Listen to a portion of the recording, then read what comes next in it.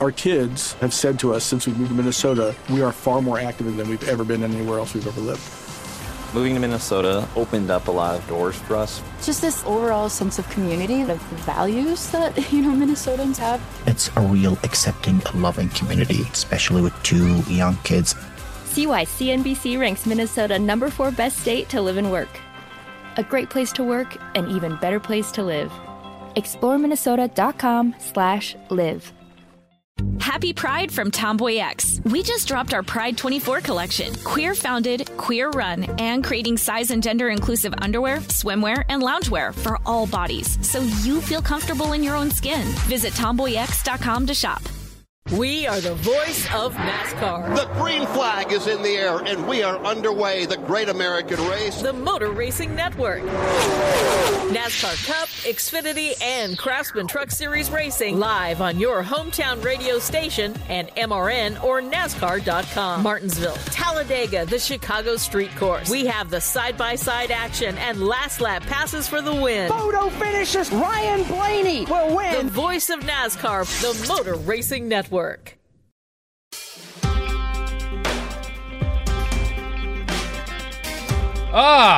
Welcome to It Could Happen Here, a podcast where myself, Garrison Davis, and James Stout just created a new soon-to-be-beloved fiction character, racist Sherlock Holmes. And don't worry, we're not done workshopping it. It's not ready to go public yet.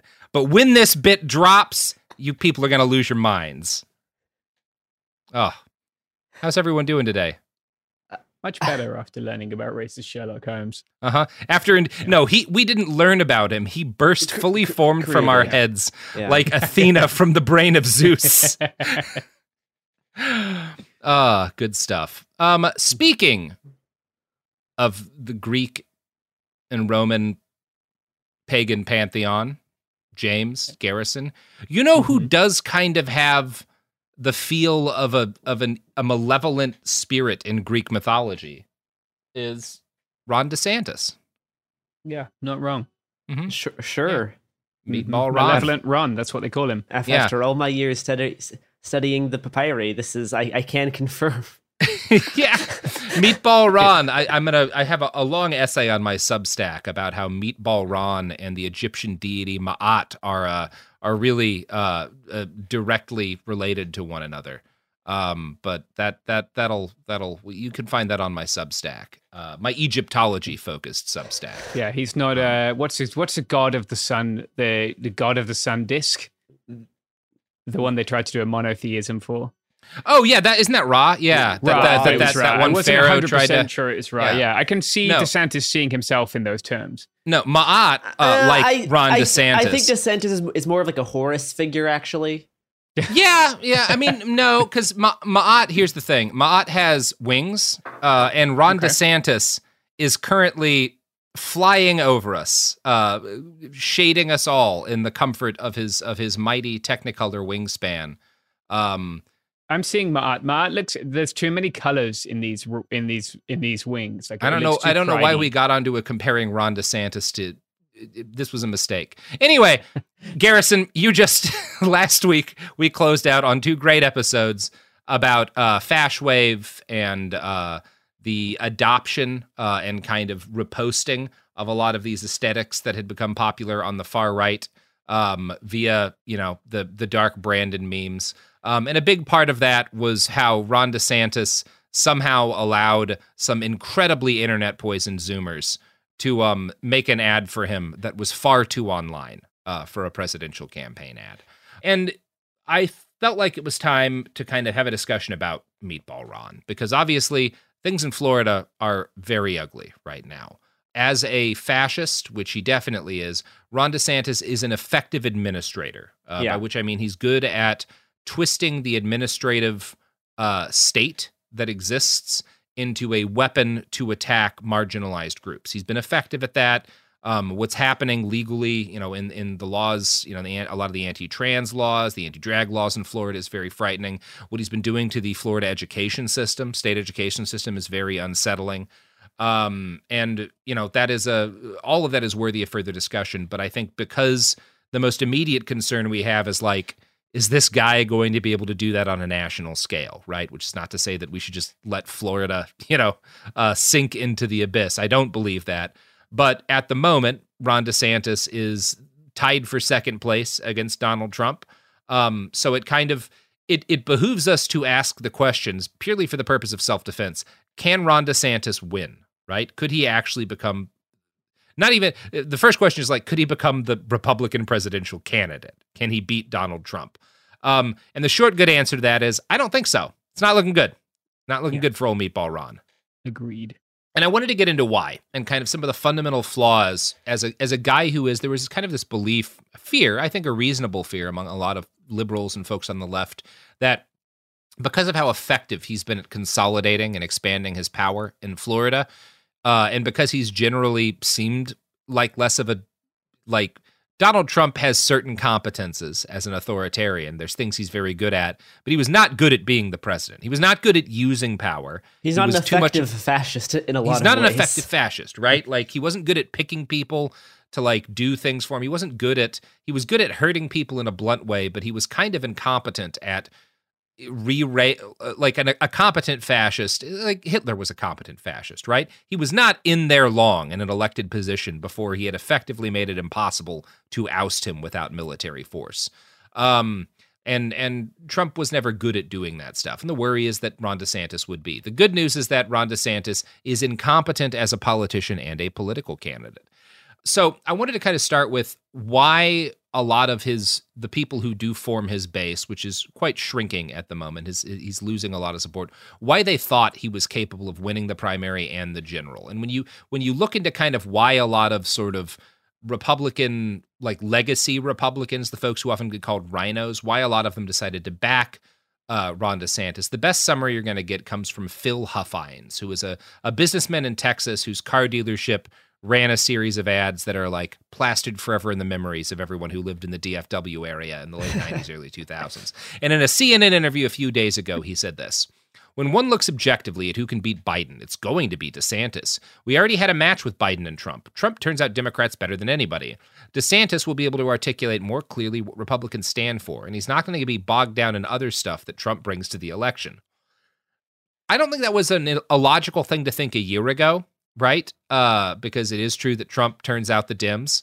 The idea that, like, DeSantis isn't going to get bogged down in shit has become kind of fundamentally silly. Like, he's gotten bogged down in the fact that a lot of his, backers are invested in culture war shit that does not sell well on a national level.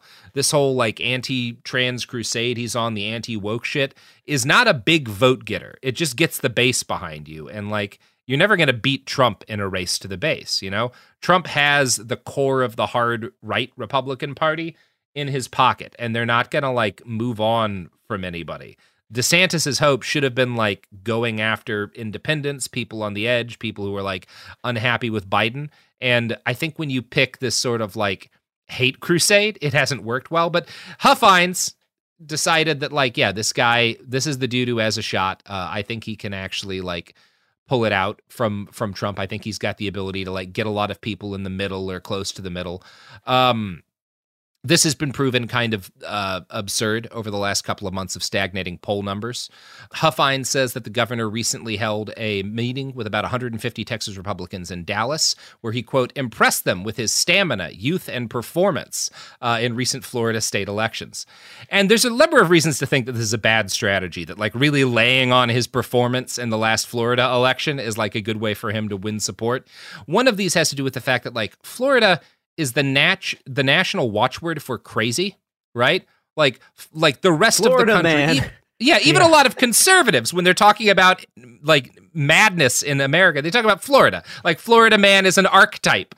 And, like, yeah, there's a lot of right-wing culture warriors who like Ron's anti-immigrant and anti-LGBT policies, but moderates and swing voters, the people he has a chance of pulling away from Trump, like, if you tell them, I want to make New Hampshire more like Florida, most swing voters are going to be like, that sounds like hell. Like, I don't want to be anything like that place. Like, what a horrible idea. This is a sentiment that you will find among Republican thought leaders. Quote, one Republican consultant who has worked on presidential campaigns said DeSantis was making a classic governor's mistake by talking extensively about his past accomplishments. Yeah. Put bluntly, people in Ohio or Iowa do not want to be Florida. They don't care about Florida, and they are tired of hearing about Florida.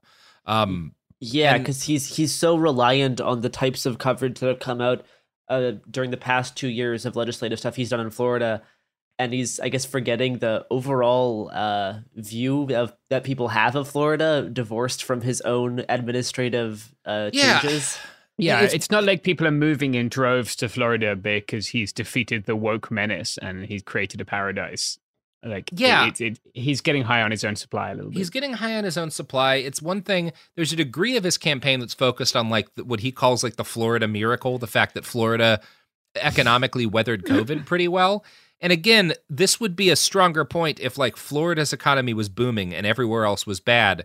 But the U.S. economy overall, in terms of like the numbers that, you know, economists care about at least, is like doing reasonably well. And like of the shit that is bad in the U.S. economy, it's not any better. Like inflation is not better, markedly better in Florida than it is in Iowa, right? There's just not a good case to be made because like when you can't really drive the economic point home, when you can't be like, look at how much better Florida is doing than your home, you know, it's a fucking paradise compared to the, you know, shitty economy in Ohio. That's an argument you can make if there's any evidence for it. But when you're like, you can't really make the economic argument. It all comes down to culture war stuff. And most Americans don't want this culture war shit going on in their backyard, because it's like a gross, weird pain in the ass. So right now, the bulk of DeSantis' support comes from higher-income, old guard Republicans, the kind who were lukewarm for Trump from the beginning, and the kind who point out rightfully that he didn't win against Biden and it's time for new blood. This is true, but current polling indicates it's not what most GOP voters want, which is kind of the big problem the Republicans have, is that, and this is why Trump's definitely going to win, you know, as the primary campaign, is that like the hardcore of the GOP cannot be overcome by the moderates because the hardcore is so in lockstep about what they want, and what they want is Trump. The moderates don't have control of the party, but the moderates are the ones who can like actually win a general election. So yeah, it's a tough situation for them to be in. And one of the things that kind of shows how fucked Ron is that like Ron won re-election in Florida in his last gubernatorial campaign by about 20 points a year or so ago. In Florida, Trump currently has a 20-point lead on him. Not great. Not great. No, that's a disaster. Like, because again, not only like should you be able to bring in your home state as a sitting governor, but like it shows that Ron is not popular because of his legislative achievements. He's popular because Florida is just that right wing, right? Yeah. Like that's like currently like the electoral state or status of Florida is very conservative. And so Ron won by an overwhelming margin, but that doesn't mean people love him. They definitely like Trump more than they like him. Bad situation to be in. And a number of early backers in DeSantis' orbit have begun to acknowledge this reality. I'm going to quote from NBC News here. Yeah, there are a number of people grumbling about it, no doubt, a DeSantis donor said. There is an overall sense, including with me, that he just has not ignited the way we thought he would. And I find that really interesting because you get versions of that a lot, that like we were expecting him to really take off as soon as he started campaigning, and he hasn't. And that was our only strategy. You get this, and like if you read interviews with like folks who were in the DeSantis orbit and people, because a number of his early backers have like peeled away and rescinded their endorsements and given them to Trump. It was this hope they had that like as soon as he's out in front of America, Americans are going to love this guy because he's all the good stuff about Trump with none of the baggage. And that was just fundamentally disastrously wrong. And I think one of the things we're starting to see is that the DeSantis people didn't have another plan for how to get this guy elected. Like their plan was that we think that Trump's policies are popular, but everyone doesn't like Trump. And no, that's actually not accurate. The opposite of true, almost. Like some of them just like Trump as a person. Yeah, a lot of them don't care about what he's done. They like the fact that he owns the libs, right? They're not thinking about it. He's a compelling character. Yeah, and DeSantis is a void of charisma. He is not a compelling character. He's actually like. He's good at being like an administrator in he's like he is very successful in doing bad things.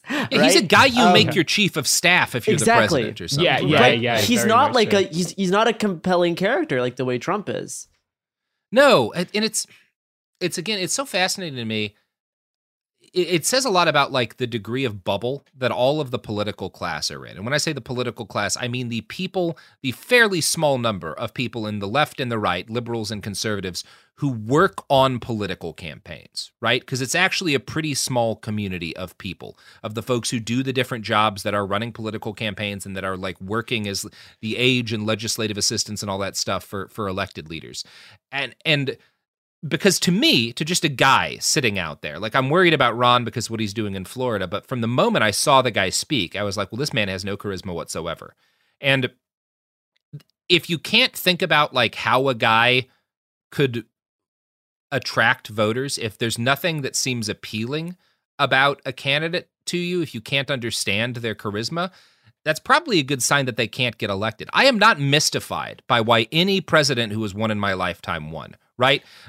I've been in a room with George W. Bush and watched him spoke to, and it immediately made sense why people fucking love George W. Bush. He had an attitude. He had an air that put people at ease. He was good at putting on a character that people found appealing in that time and place. There's a reason why so many voters who loved him, you know, especially after the first campaign where it was kind of a, but like, there's a reason why he got reelected. Like and it's the same thing with like, Bill Clinton, right? You watch old videos of Bill Clinton on the campaign trail before he was president.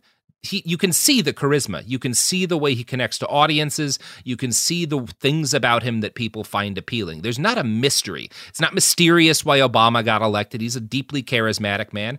And, Joe needed a little bit of help. That's why he lost so many presidential campaigns beforehand. But next to Donald Trump, he seems like a much more appealing person. Like, I'm not mystified, and I'm not mystified by why Trump got elected. Next to Hillary Clinton, Trump felt not like a politician, not like the same people who had let us down. There was this degree to which, like, you should never be, if you're looking at like whether or not someone can win an election, you should never be like, well, I don't get it, but I guess maybe they must have some sort of charisma because everybody's talking about them as a serious candidate.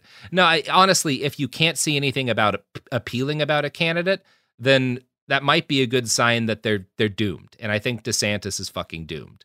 And this is kind of a thing that a lot of his early backers have started to realize. One DeSantis-aligned operative told NBC, from my understanding, if we don't see a bump in the polls, we're basically going to shut down the idea of a national operation. This is really something that, like, we're probably going to see. I wouldn't be surprised if he kind of has a blowout politically pretty early in the primary season next year, because he raised a lot of money earlier in his campaign. He raised about $20 million or so between mid-May and the end of June of this year, which actually put him ahead fundraising-wise of Trump by about $2 million or so.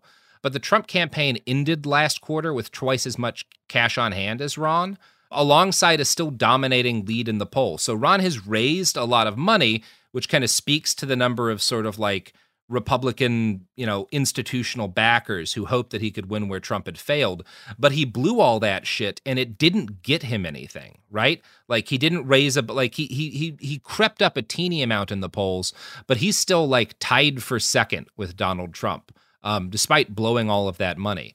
And I think we're going to reach a point pretty quickly where if he doesn't immediately take, a state or two or three from Trump in the early primaries, any kind of hope he has for further donations is going to dry up, because like, why would you keep wasting that money? We all saw how much money got wasted trying to take Trump out of the primaries in 2016. I do think people are going to be a little more gun shy this time. There have already been a number of recent layoffs of major staffers by DeSantis. He's kind of purged a big chunk of the people who started his campaign.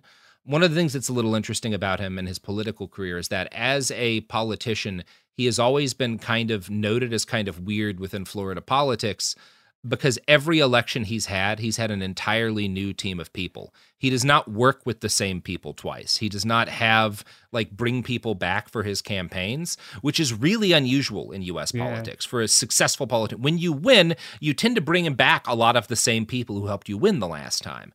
And so the fact that Ron doesn't do that he's got such basically 100% churn in his teams, suggests a couple of things. One, he's not great to work with. And two, the people who work with him and have been successful and are good don't see him as someone with national potential, right? They don't want to keep working with him because then they get kind of trapped in the loop of being a DeSantis guy. They want to move on somewhere else because they think governor is as high as this guy can go. You know, like that is kind of one of the things that you see when you note this dude has such total turnover in his fucking teams. Now, again, for all of the money that he spent, Ron's polling numbers have changed basically nil from when he announced his candidacy. According to New York Magazine, kind of collated a bunch of this together. In the Real Clear Politics average of polls starting July 1st, 2022, Trump had a 34-point lead over Ron DeSantis and 52.8% of the vote in national surveys, with DeSantis at 18.5%. At present, he's got Trump's lead over DeSantis. So a year ago, Trump had a 34-point lead over DeSantis. Now he's at 32, which is not the speed of movement that you want to see after a year of effectively campaigning. On the national surveys, DeSantis has gone from 18.5% to about 21%, which again is just kind of like a disastrous rate of change. Now, this is just one poll. There's potentially outliers here. I've seen other polls that show DeSantis at more like 12% and tied with Vivek Ramaswamy, who is another GOP candidate. Like the fact that Vivek, who is not nearly the kind of national name that DeSantis is tied with him in some polls now is fucking disastrous. He and Trump are pretty close in terms of funding. Vivek has raised only a fraction of what DeSantis has raised. So that's a pretty bad sign. Kind of a fucking disaster. One major area in which Ron lags behind Trump is his ability to draw interest and what amounts to free advertising from the media. Trump famously got about $1 billion in free publicity in 2016, thanks to relentless media coverage of his every move, gaffe, and speech. He understood it didn't matter if it was negative. It didn't matter that they were shit-talking me. What mattered is that they're keeping my face out front, right? This is a thing that will bring me support. It will bring me donors. It will make my supporters see me as like this kind of gladiator fighting for them. He leaned into this shit. On the surface, Ron and Trump are kind of the same in their approach to the media, and that if you go to a DeSantis speech, you go to a Trump speech, they're going to call the media the enemy of the people or some variant thereof. They're going to talk about the need to control the press. They're going to like support authoritarian measures against like free, the free press. Like again, if you're kind of just looking on the surface, it seems like they have the same attitude towards the media, but the way they treat journalists is completely different in that DeSantis has no strategy with the media. He just attacks them. If you're right-wing media, if you're some podcaster he likes, he'll go on your show, he'll talk to you, but he ignores the liberal media. He ignores the mainstream media. But that's different from having a tactic for dealing with them. Trump has a strategy with the media. He will howl that they're the enemy of the people in front of crowds. He'll talk about locking up journalists. But if you read articles about him after a speech or whatever, he always gives the press their time. He knows a lot of these guys by name. He has relationships with reporters. He's had relationships with Maggie Haberman of the Times.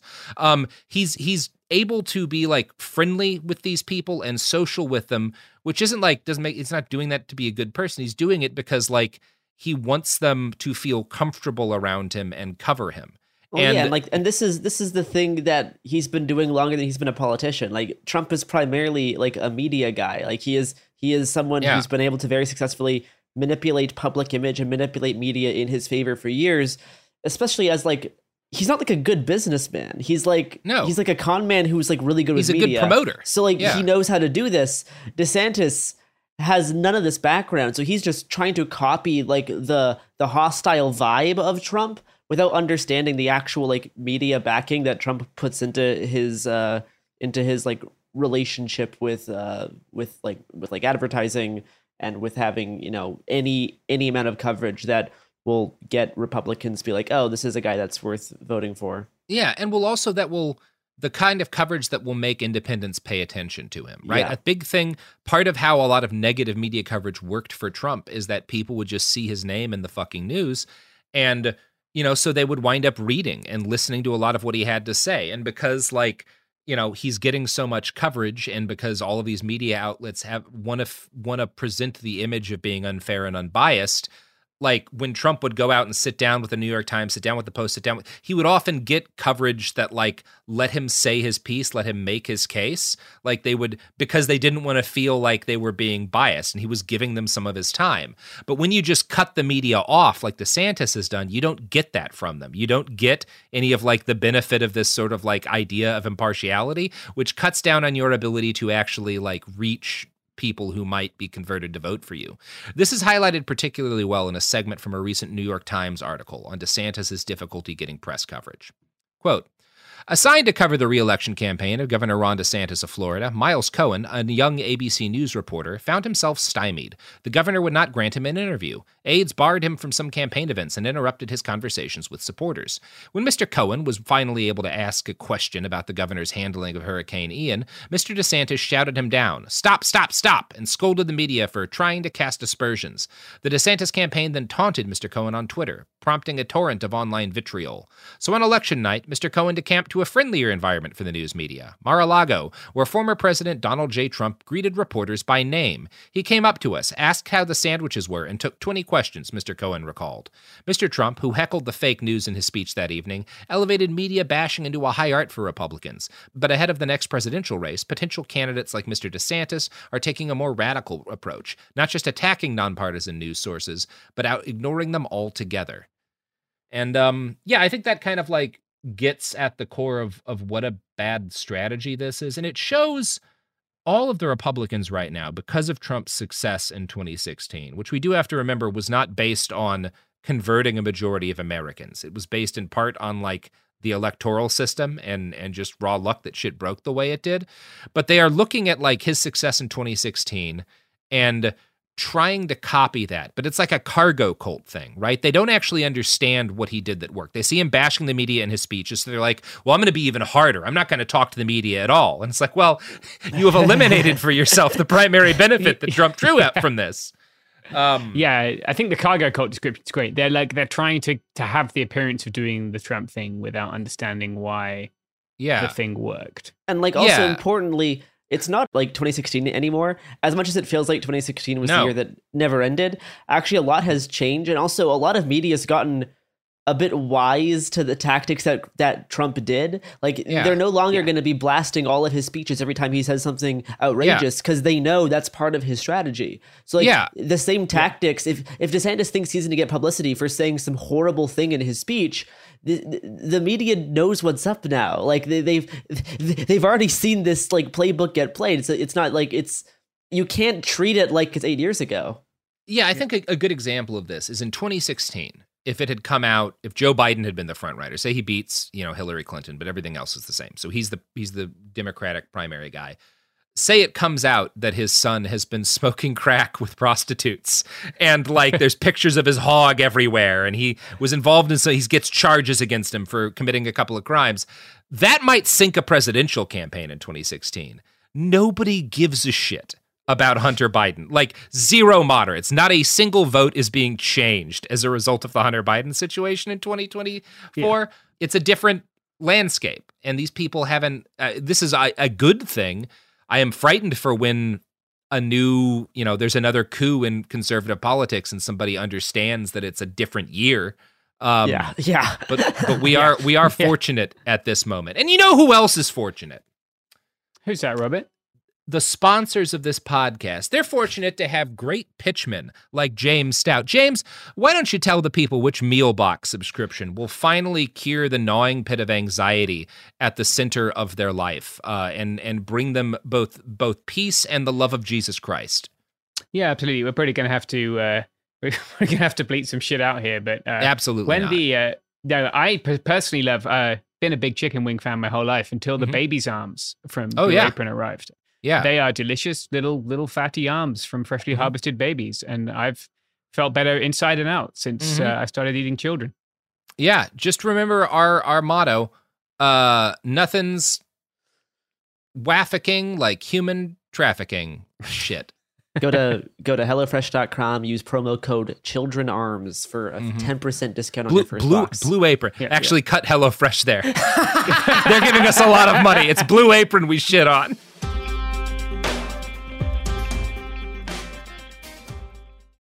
Happy Happy Pride from Tomboy X. We just dropped our Pride 24 collection. Queer founded, queer run, and creating size and gender inclusive underwear, swimwear, and loungewear for all bodies, so you feel comfortable in your own skin. Visit tomboyx.com to shop.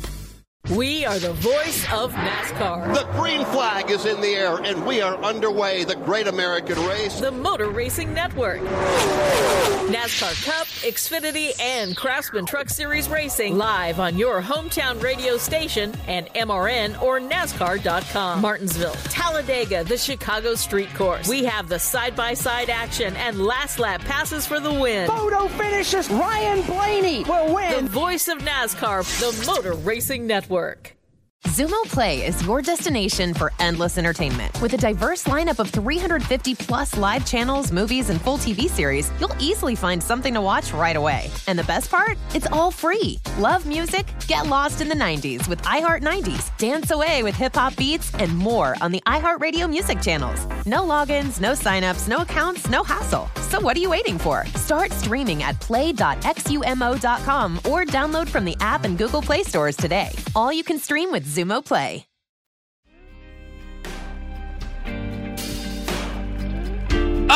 We're back, and we're thinking about how there's one food box company who's been accused of a lot of malfeasance, and another food box company who are, I think it's safe to say, Christ-like, honestly. And Jesus inspired to, at the very least. Yeah, well, the absolutely. reason Jesus actually rose from the dead was to consume a breakfast That's made right. by Blue Apron. Jesus, big omelet guy. Huge omelet guy. Anyway, I don't know. That's not really a joke. So Ron DeSantis has long ignored any media not guaranteed to be fawningly indulgent of him for political reasons. This worked well in Florida. He's been able to get by attacking centrist and liberal media and embracing a constellation of far-right podcasters and Fox News. But Florida is not the United States, and a governor's race is not a federal election. He simply can't succeed against Trump with the same tactics that worked in Florida's or against Florida's anemic state Democratic Party. When he's tried to rebuke the naysayers who see his cause as largely doomed, DeSantis has tried to publicly downplay the significance of national polls. This is one of my favorite things. Whenever people point out, like, your polls have not moved in a year and you've spent millions and millions of dollars, he'll be like, I don't trust those polls. Those polls don't really matter. You can't trust the poll. Look at how wrong the polls were in 2016. He's called articles. I've seen him use that line a lot. Look how wrong the polls were in 2016. Okay, Ron. Yeah, I don't think they were not off by 34 points. You can see clearly how he's making his case currently to donors in private because a memo that he sent out to a bunch of his high-dollar donors leaked recently. There's been a number of websites that have written about it, but we have like this memo, which is fascinating. It was sent out to a bunch of big-dollar donors to a super PAC. So these are the people who are not limited by like campaign contributions because it's to a super PAC. So these are like the thick pockets people. So we get an idea of how he is marketing his campaign right now, that it's in a crisis. And it starts with a state of the race update with a subtitle, "The ballot is very fluid." Early state voters are only softly committed to the candidates they select on a ballot question this far out, including many Trump supporters. Our focus group participants in the early states even say they don't plan on making up their mind until they meet the candidates or watch them debate. While we know Trump's floor is 25%, that leaves 3/4 of the electorate willing to consider other viable options. What has not changed are the candidates who are realistically being courted by the electorate. As it has been for the last year, Trump and DeSantis remain the only viable options for 2/3 of the likely Republican primary electorate. While Tim Scott has earned a serious look at this stage, his bio is lacking the fight that our electorate is looking for in the next president. We expect Tim Scott to receive appropriate scrutiny in the weeks ahead. We found low to no interest in Vivek, Burgum, and Nikki, while too many voters will not consider Pence or Christie for them to be remotely viable. Now, I agree about Pence and Christie. Neither of those people is going to be the primary candidate. But again, Vivek in some polls is right up there with Ron DeSantis. So note that neither of them's going to win. Great sign. Yeah. The memo goes on to note and to sort of admit that their efforts in other primary states have hit a wall. And they're basically like, we're giving up in Iowa and Ohio, kind of. We're not going to be putting new resources into them. We're just going to throw everything we've got into New Hampshire. There's a couple of reasons for this, but I think it's largely that they don't think they can win in those other early states, and they know they desperately need an early win to have any hope of building up momentum. Language like this from the memo has to have experienced Republican politicos nervous. While Super Tuesday is critically important, we will not dedicate resources to Super Tuesday that slow our momentum in New Hampshire. We expect to revisit this investment in the fall. I'm sure you will. Not a great sign, guys. I'm sure you'll be revisiting a lot of things in the fall. The memo also claims Governor DeSantis and his message are thriving in town hall engagements. So basically, when Ron gets in front of people, they see his magnetic charisma. They really like him once he gets a chance to shine in front of them. Now, there's been no evidence in polling. He's been in front of people quite a bit, and he's not very impressive. Most of the social media response to his public appearances have been people making fun of the way he eats in public. Like, there's like 6 or 7 different videos out that are him trying to eat something and looking like a goober and people making fun of him. Whereas, like, again, Trump has, because he's actually charismatic, Trump can like sit in a truck and look like a doofus playing truck driver, and everybody's like, look at that guy. Even people who hate him are like, well, that's kind of endearing. Look at him. He's honking the horn. He's pretending to be a big truck driver. Meatball Ron. I mean, we call him Meatball Ron because of a food-related gaffe. Pudding Ron, too. Pudding Ron, too. He's just a disaster in public. There are some useful bits in this leaked document. This is the part of the document where the DeSantis campaign is like trying to lay out what they see as his assets as a candidate. And again, the goal of this is to get big dollar donors to give him more money. So this is them making the case as to why Ron is worth further investment. We found that when voters hear about the governor's bio, principally as a dad and as a veteran, they like him and are open to hearing more about him. This is to say nothing of his successes on parental rights, his leadership bringing Florida's economy back during and after COVID, fighting illegal immigration and ensuring border security. That he's not just a fighter, but most importantly a winner. A major paid media effort featuring the governor's bio will help us to convert. 3 big issues that, and that's again, so the 3 big issues he's highlighting, that he says, like, these are the things that are going to get voters onto us, enough of them that we can overcome Trump's 25% floor, are anti-immigration stuff. Well, I'm sorry, man, Trump's got you beat there. The wall is his, right? DeSantis has tried to go one step further. I don't know if you saw his press conference in Texas where he advocated the birthright shooting, citizenship thing. Yeah. No, just shooting people.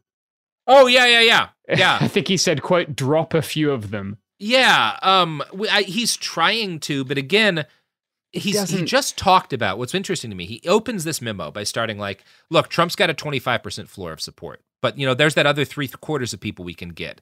And yet, when you are talking about gunning people down at the border, you're just trying to take that 25% from Trump. You are not reaching out to like the people who are less maniac, right? He's trying, like, again, it's just bad strategy. It's a bad strategy within the context of what his people have laid out as a strategy, right? Like, if the good strategy is go for the other 75% of the voters, well, you probably don't do that by promising to be even harder on the border. Yeah, anyway. And he doesn't really even have, like, obviously Trump didn't have a coherent border policy either. But he had a thing, right? Like, he had a sort of shiny thing that he had 3 words that were very powerful. Build the wall. Yeah. And, if DeSantis thinks Americans are ready for shoot them all, right?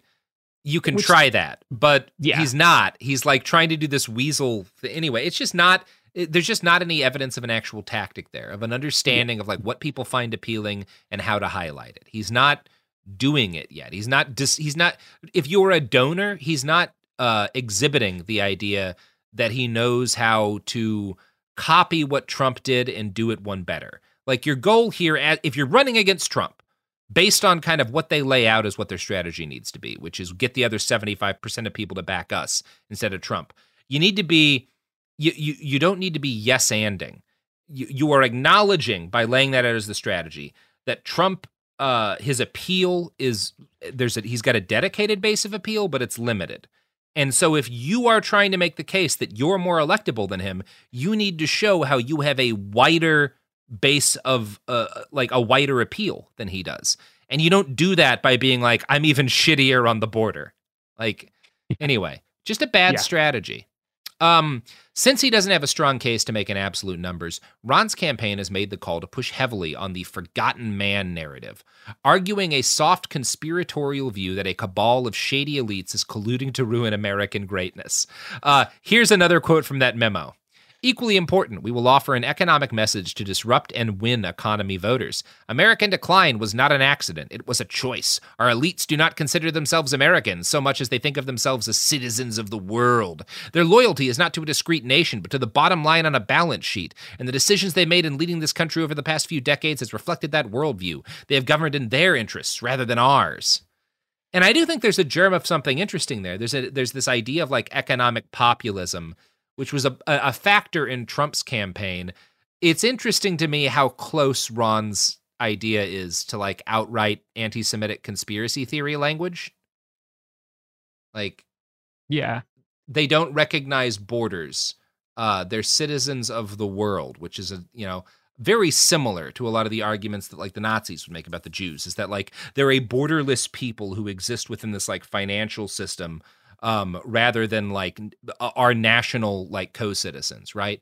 It's interesting to me that he's got this in that memo. Again, I don't think it's a good strategy. I think the way Trump's just better at doing this, right? At like, he's made himself like, there's a lot of people who consider Trump like their kind of guy, like a working class dude, even though he's a billionaire with a gold toilet.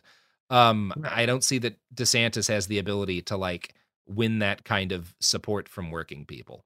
No, he tried really hard to push his military record as part of a sort of I'm a normal dude kind of thing, but it doesn't seem to have stuck the landing at all. Like again, he just did it in a clumsy and awkward way.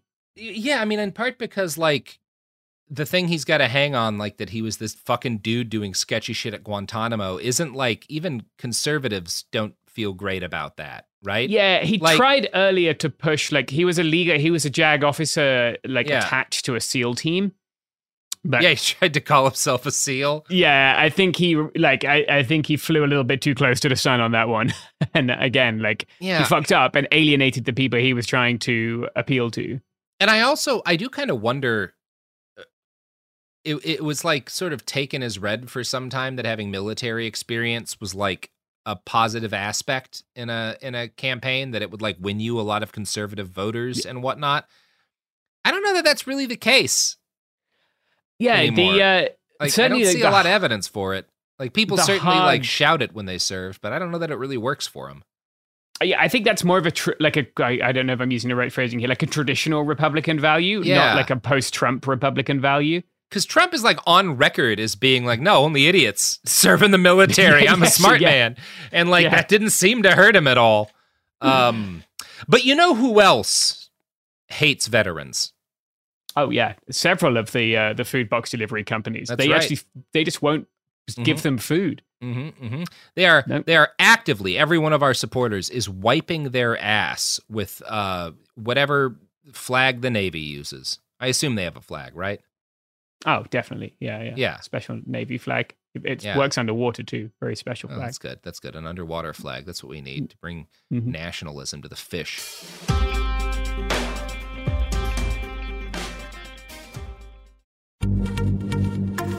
Happy Pride from Tomboy X, celebrating pride and the queer community all year. Queer founded, queer run, and the makers of the original boxer briefs for women, creating sustainable size and gender inclusive underwear, swimwear, and loungewear for all bodies so you feel comfortable in your own skin. Tomboy X just dropped their Pride 24 collection. Obsessively fit tested for all day comfort in sizes 3 extra small through 6X. Visit tomboyx.com. We are the voice of NASCAR. The green flag is in the air, and we are underway. The great American race. The Motor Racing Network. NASCAR Cup, Xfinity, and Craftsman Truck Series Racing live on your hometown radio station and MRN or NASCAR.com. Martinsville, Talladega, the Chicago Street Course. We have the side-by-side action and last lap passes for the win. Photo finishes. Ryan Blaney will win. The voice of NASCAR, the Motor Racing Network. Zumo Play is your destination for endless entertainment. With a diverse lineup of 350 plus live channels, movies, and full TV series, you'll easily find something to watch right away. And the best part? It's all free. Love music? Get lost in the 90s with iHeart 90s, dance away with hip-hop beats, and more on the iHeartRadio music channels. No logins, no signups, no accounts, no hassle. So what are you waiting for? Start streaming at play.xumo.com or download from the app and Google Play stores today. All you can stream with Zumo Play.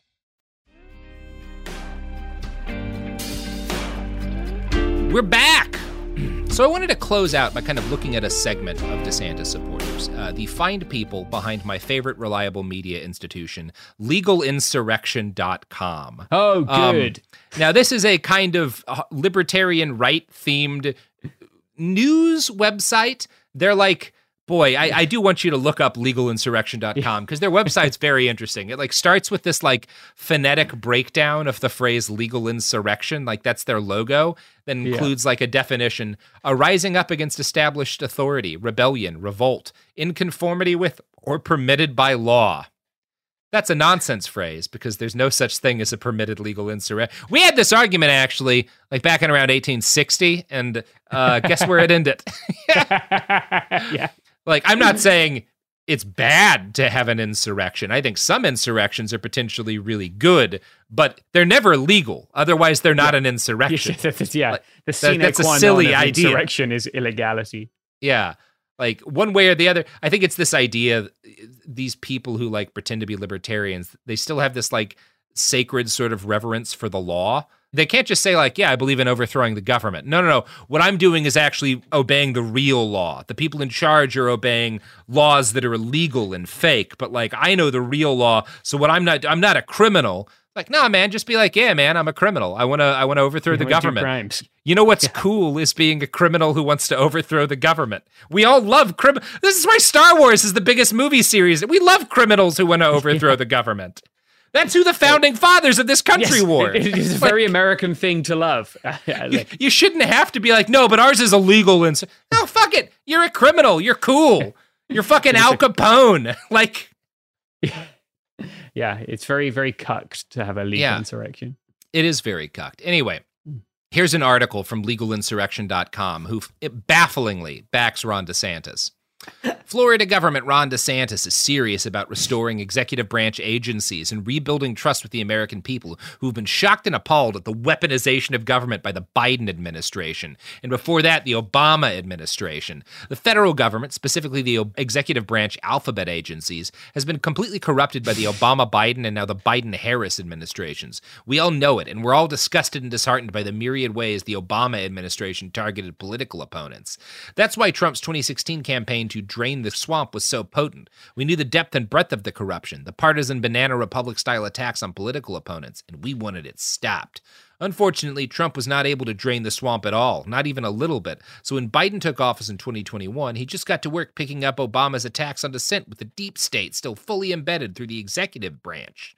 Having spent the intervening years openly working as the resistance to Trump's, the duly elected president's, agenda. God, it's such... First off, very funny that they're trying to like make the resistance to be anything but like Twitter libs. Like, I do find it funny that they're like fucking trying to treat this like a boogeyman. I'm just like leading the Maquis through the I don't know, forest of Georgia and blowing up fucking train tracks is extremely amusing to me. It's just sad, but it does get at something, right? This attitude among a lot of Republicans, particularly the guys who really like DeSantis, that the deep state is really powerful. These federal law enforcement agencies are fundamentally like fighting against us, and we have to build an ability to compete with them. And this is, I actually think, we've been mostly talking about like the weaknesses and the dumb shit about DeSantis's campaign. I think a strength he has not maybe capitalized on enough is this idea, because this is something Trump proved he was unable to do. Like he didn't go in there and unseat the deep state. And DeSantis has actually been kind of effective at resisting the federal government and even sidelining some federal agencies within Florida. And there's some actual like potential for strength here with Trump's base. I don't know that this gets you moderates, but like it's weird to me that he hasn't pushed this harder. Part of that may be the fact that he's, like everything else, really bad at it. Kind of his strongest attempt to provide sort of a countervailing force to federal law enforcement was his activation of the Florida State Guard, which 17 or so states have state guards. It's just kind of like a state version of a National Guard, potentially. Florida's had not been active in a while, and he reactivated them, claiming that it was going to be a force of volunteers who could respond to hurricanes and other public emergencies.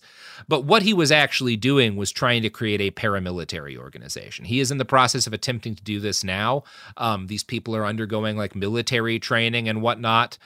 He's trying to get them access to like weaponry. Like this is potentially kind of concerning, but he's really fucking bad at it. There was a really interesting New York Times article recently that kind of goes into the problems the Florida State Guard have had sort of spinning up.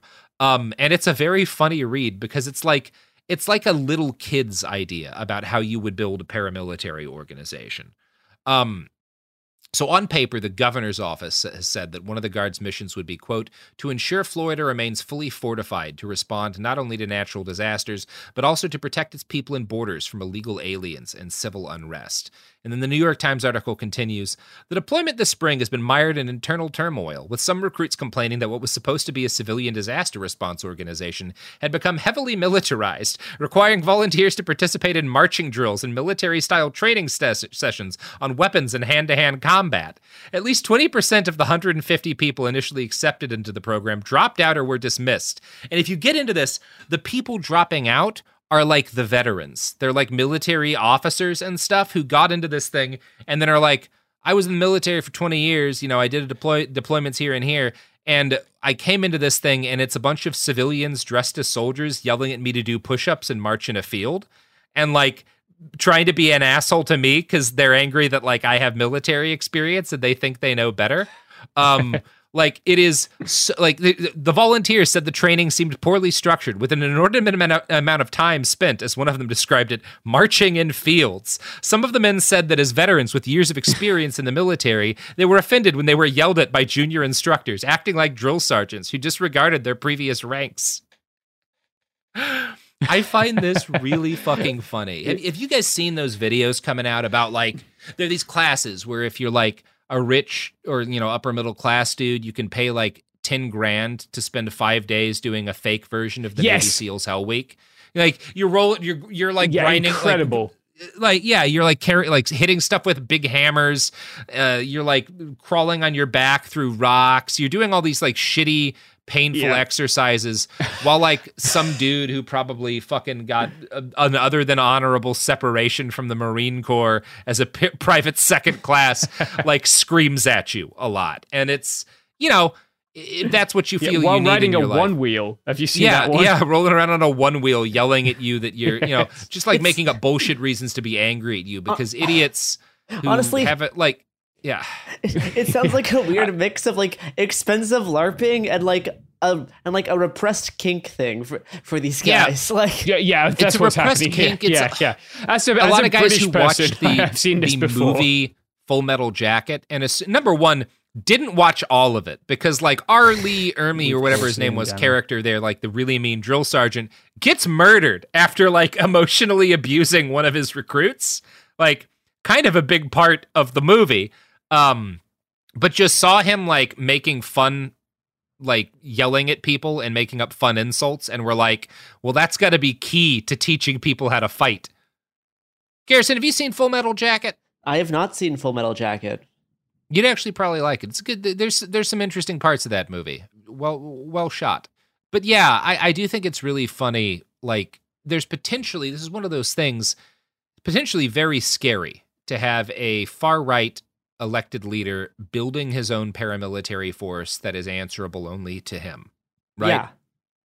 That is a frightening thing. Yeah, I'm not saying we shouldn't be concerned about him trying this, but he's so shitty at it. That's like Dictator 101. Yeah. Yeah, like it makes sense that he would try it. I mean, like, yeah. I would never want to be a governor because I think that's an immoral thing to do. But if I was to be an authoritarian governor, I would want my own hit squad. Step one, make your own army. And it says a lot about Ron, number one, that of all of the different things he's tried to do, this is the only one that seems like, oh, you might actually be able to get a lot of Trump voters to switch over to you if you promise them, I'm going to do this nationwide. And you, as a guy who didn't join the army but is pretty sure he would have been good at it, can like become a militant commander in your like state guard thing that I'm going to establish. You might get some votes. I don't think you'd win a lot of moderates, but you might get the base away from Trump, right? It's just so clearly a Brown Shirts ripoff. Yeah. Like, it's just like, it's so blatant that it's like he's like poorly copying someone else's homework. Yeah. I mean, like I don't. A lot of his campaign has that vibe that he's like Yeah. he's poorly copying someone else's homework. Like, I don't know that this would work, and I still think it would be a long shot that he would have any chance of beating Trump. But if he were to be like, I'm going to establish a state guard where conservatives can get access to military-grade weaponry and the right to carry their handguns everywhere. Yeah. You might get, I don't think you win a general that way, but you might get the base away from Trump with that. It's at least more creative than anything else he's tried. Anyway, this is all a bad idea. I want to close by reading one last anecdote from that New York Times article on Meatball Ron's attempt to make an army. A 51-year-old former Marine captain who had retired from the military with a disability and later joined the State Guard also clashed with instructors during initial boot camp last month, raising concerns about the training. In an assault complaint filed with the Clay County Sheriff's Office, the man said he was accused by the State Guard commander of being the leader of the group that had been criticizing the organization and its leadership. He was then forcibly pushed into a van against his objections and driven to the command post, where he was fired and escorted off base. Of the 9 original State Guard recruiters and commanders who spent months recruiting for the organization, fewer than a third remained. The staff director, who had been a proponent of the less militarized version of the group, appointed in January, was removed from his post just 2 days before the inaugural graduation. The program's personnel director was fired this week. So, good. Sounds like it's going great over there in Florida. Sounds like Meatball Ron knows how to make an army. I don't know, folks. That's my episode on the Ron DeSantis campaign and how he's doing. I hope you all enjoyed this little update. We're done. Cool. Stay tuned for our Vivek Ramaswamy episode. Yeah, which is just going to be me making fart noises into the microphone. You'll get everything you need on Vivek here. Look, it's going to be Trump. Unless he dies, in which case, boy, that could be interesting. I mean, I just, like, DeSantis could have waited 4 years and then he could have had the backing of Trump to help. Yes. Like he's such a weird little like power goblin. Because like, I mean, if he still may try to do that, Trump has gone back and forth on people in the past, but it's such a weird call to like make this doomed play at it to build like this bad, like you're going to piss some people off. Yeah. Why? Yeah, anyway, I remember us doing an episode not so long ago about DeSantis and being like, well, he'll just wait 4 years until Trump's out of the picture. But no, he fucking defied our expectations by torpedoing his own presidential chances. Yeah, and that's why I love him. It Could Happen Here is a production of Cool Zone Media. For more podcasts from Cool Zone Media, visit our website, coolzonemedia.com, or check us out on the iHeartRadio app, Apple Podcasts, or wherever you listen to podcasts. You can find sources for It Could Happen Here updated monthly at coolzonemedia.com/sources. Thanks for listening. Our kids have said to us since we moved to Minnesota, we are far more active than we've ever been anywhere else we've ever lived. Moving to Minnesota opened up a lot of doors for us. Just this overall sense of community, of the values that, Minnesotans have. It's a real accepting, loving community, especially with 2 young kids. See why CNBC ranks Minnesota number 4 best state to live and work. A great place to work, an even better place to live. ExploreMinnesota.com/live. Happy Pride from Tomboy X, celebrating pride and the queer community all year. Queer founded, queer run, and the makers of the original boxer briefs for women, creating sustainable size and gender inclusive underwear, swimwear, and loungewear for all bodies so you feel comfortable in your own skin. Tomboy X just dropped their Pride 24 collection, obsessively fit tested for all day comfort in sizes 3 extra small through 6X. Visit tomboyx.com.